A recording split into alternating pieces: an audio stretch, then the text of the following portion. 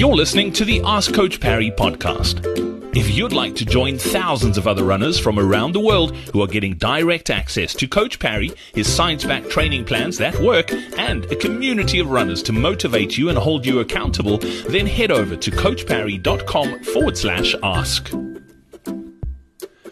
Welcome back to another edition of the Ask Coach Parry podcast. We've got Coach Devlin with us. Dev, nice to see you once again. And a question from John Foster today. John's saying, it looks as though, this is not good news, it looks as though I won't be able to put any weight on my left foot for 6 weeks after surgery. How do I maintain some level of fitness during this period?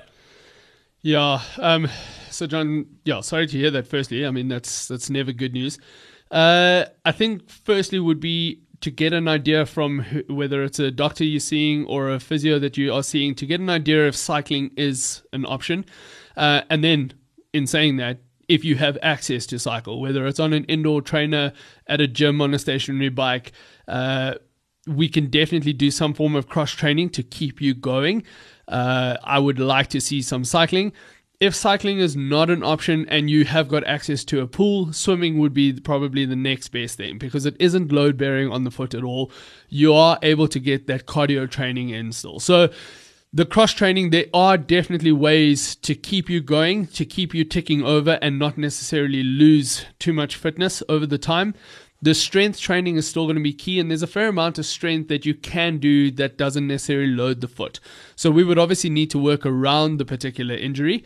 But the biggest thing for me is to try and find a way to keep active. So whether it is, as I mentioned, either cycling or swimming as a form of cross training to keep you going through the time that you are injured and unable to run at the moment. Yeah, and Dev, the challenge is too, 6 weeks off, you are going to lose some fitness. There's no doubt about that. And when you start picking up again, a lot of people fall into this trap. I know I'm super guilty of it. When I am forced to take a break for whatever reason it is, you always try and pick up where you left off. And that is looking for trouble. You do need to realize that, things haven't gone according to plan. I might need to take one step back in order to move forward, as opposed to just trying to pick up where you left off and then another 3 weeks down the line you're injured once again and forced to take more time off. Yeah, exactly. And to be fair, that's where, if you have got access to swimming and cycling, you're not losing as much, so you generally will pick it up a little bit quicker.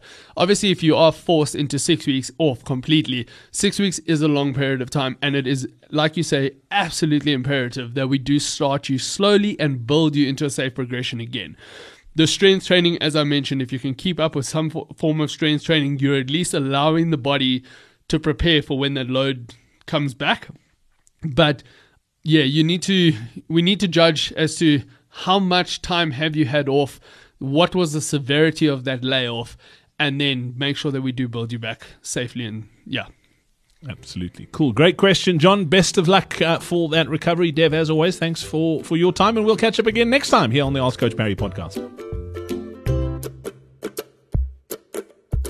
Hey, it's Brad again. Before I go, did you know that most running training plans don't take your age into account? That's why most runners over the age of 50 are constantly running in some sort of pain or battling a niggling injury. That's why they always feel tired and fatigued, and it's also the reason why their endurance fades as they get older. It's the number one reason they seem to get slower and slower year after year, even though it feels like they're training harder than ever. If you'd like to discover a new way to train as you get older, then make sure you join us for our upcoming Faster Beyond 50 Masterclass. Simply head over to coachparry.com/50 or click on the link in your podcast player now.